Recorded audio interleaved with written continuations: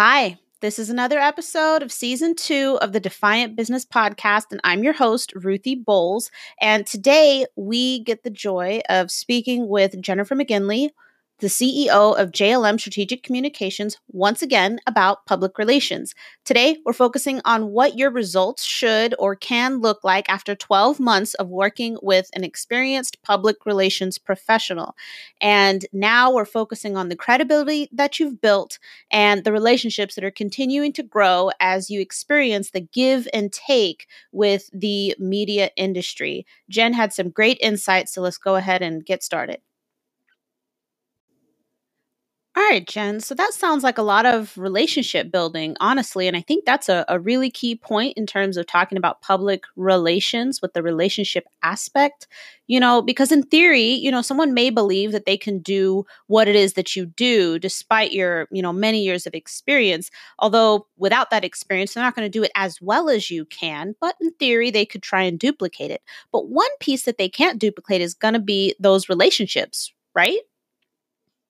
It is. It's all about relationship building, and I know who to go to for whatever I need. And also with the media that I am close with or I have relationships with, they know they can trust me. They know that I'm there in a crisis to help them, and I worked really, really hard, especially in Philadelphia and in the Baltimore area. If they called me, they knew within 30 minutes to an hour, I have a response and I have an expert ready to be interviewed so that the news truck pulls up, security is there. It is a seamless process, and my bosses have always said details, details, details. It is all about efficiency. It's about being just really organized and also preparing my experts ahead of time so that when this happens, good, bad, or ugly, we are set to go, and everything is just plotted out beautifully, and that to me is a dream situation. I mean, I've worked Columbine, I've worked 9/11, I've worked crisis situations, which I enjoy, even though it's a horrible crisis. But I'm good under that kind of pressure because I know what needs to be done, and the media really values efficiency and that credibility level and loyalty as well. So impressive. Okay. So one more time, they were paid for that post. And so that's why now, influencers have to identify each post. Hey, I was paid to post this. They have to identify that. So it's interesting, especially tied with that word influence. So according to this paper, this research paper that we read, and it's on sciencedirect.com, I'll include a link in the show notes. There are 6 types of marketing deception or stealth marketing. And the first one is kind of a given. It's the marketer to consumer deception. And that's the premise of the entire movie, Keeping Up with the Joneses. So if you haven't seen this movie before, it's a family but they're not actually a family, and they move into a suburban neighborhood. It's a teenage son, teenage daughter, beautiful woman, wife, and very handsome husband. And they move into this suburb with the intent of influencing the people to make purchases without disclosing that they're actually marketing. And so the girl, she's trying to get people to buy like makeup and clothes, and the boys like sports and electronics and stuff. And then the husband's like high-end men, look, identified as male luxuries. I'm not saying women can't enjoy a cigar, but typically it's a male thing. And then, of course, the wife, she's like the ringleader. She's in charge of it. And she tries to get the women to buy like high-end luxuries as well, but, clothing and things like that, things for the kitchen and whatnot.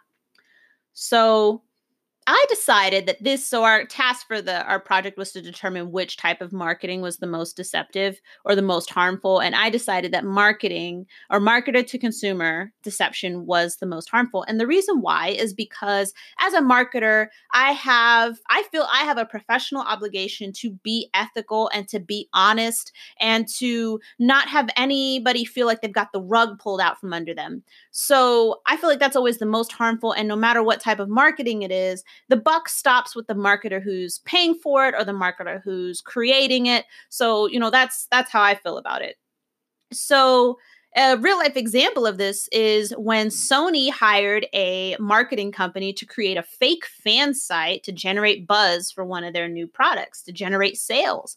And that for me as a content marketer, I was outright offended when I read about that, because I write content, and the content, yes, like the content is meant to help generate sales, but it's not framed in a dishonest way. Like the content that I write goes up on company websites, and it is meant to help clients or prospective clients or customers make a decision that will make them the most happy. And that is basically my reason for creating content. Like if you get a sale from this, it's because you were the customer or client decided you were the best solution. And that's what our content is meant to do, not in a dishonest way, but in an informative, entertaining way that helps the customer choose you because you are the best choice.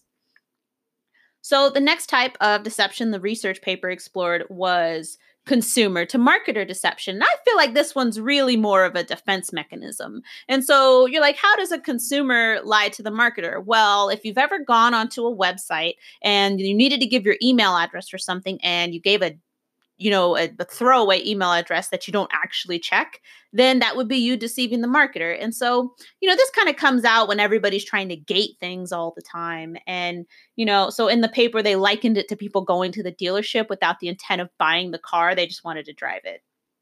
The other one was marketer to marketer deception. And that's basically it could be deceiving current partners so they make poor decisions and you can kind of swoop in and get some of their market share. So that's kind of a bit higher up. It's not, direct to the consumer. And then consumer to consumer, I thought this one was really interesting.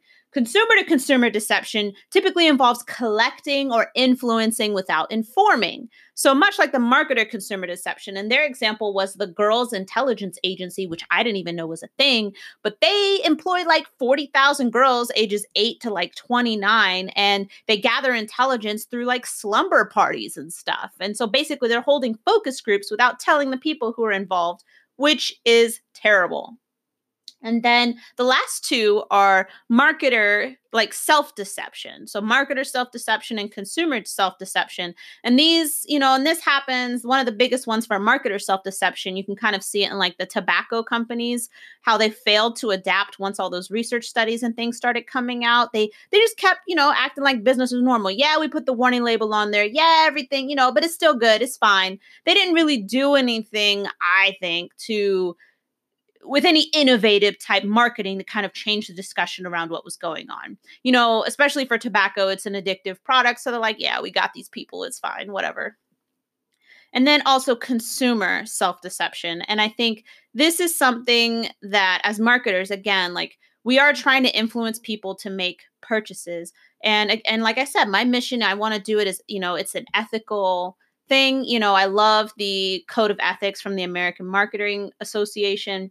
But, as a consumer, and you can probably admit it, I can admit it, as a consumer, we allow ourselves to get got, basically, and get convinced to buy things. And so when you do have a regret around something that you've purchased, you really have to think back, like, yeah, the marketing was great, but I mean, did that Facebook ad, to that landing page, to that second landing page, was that really the thing that caused you to buy? Or were you trying to serve some other ideal? Like, did your friend buy it so you want to buy it? So we kind of deceive ourselves in terms of what we need and how much we can afford. And that was one of the big cruxes of the movie. I don't want to ruin it if you haven't seen it. But that was one of the big cruxes of the movie, that consumer self-deception. So we got to be on the lookout, guys. Ethical marketing only. You don't want your customers or clients to feel like you're lying to them. All right. That's how you get a hater. You're wrong. The clients are just gone. They're not. They aren't. And you can do this, but you're going to have to do something different. And it's probably going to be something that's outside of your comfort zone. But if it doesn't scare you at least a little, you're not doing enough. So get out there, get a little scared, and do enough. I'll see you next time. Or, take perspectives that will appeal to us as consumers. They also have to consider how they may turn us off as well. And that is something you should always focus on in your marketing, especially as you pull in popular culture and current events. All right. This has been an episode of the Defiant Business Podcast. We'll see you next time.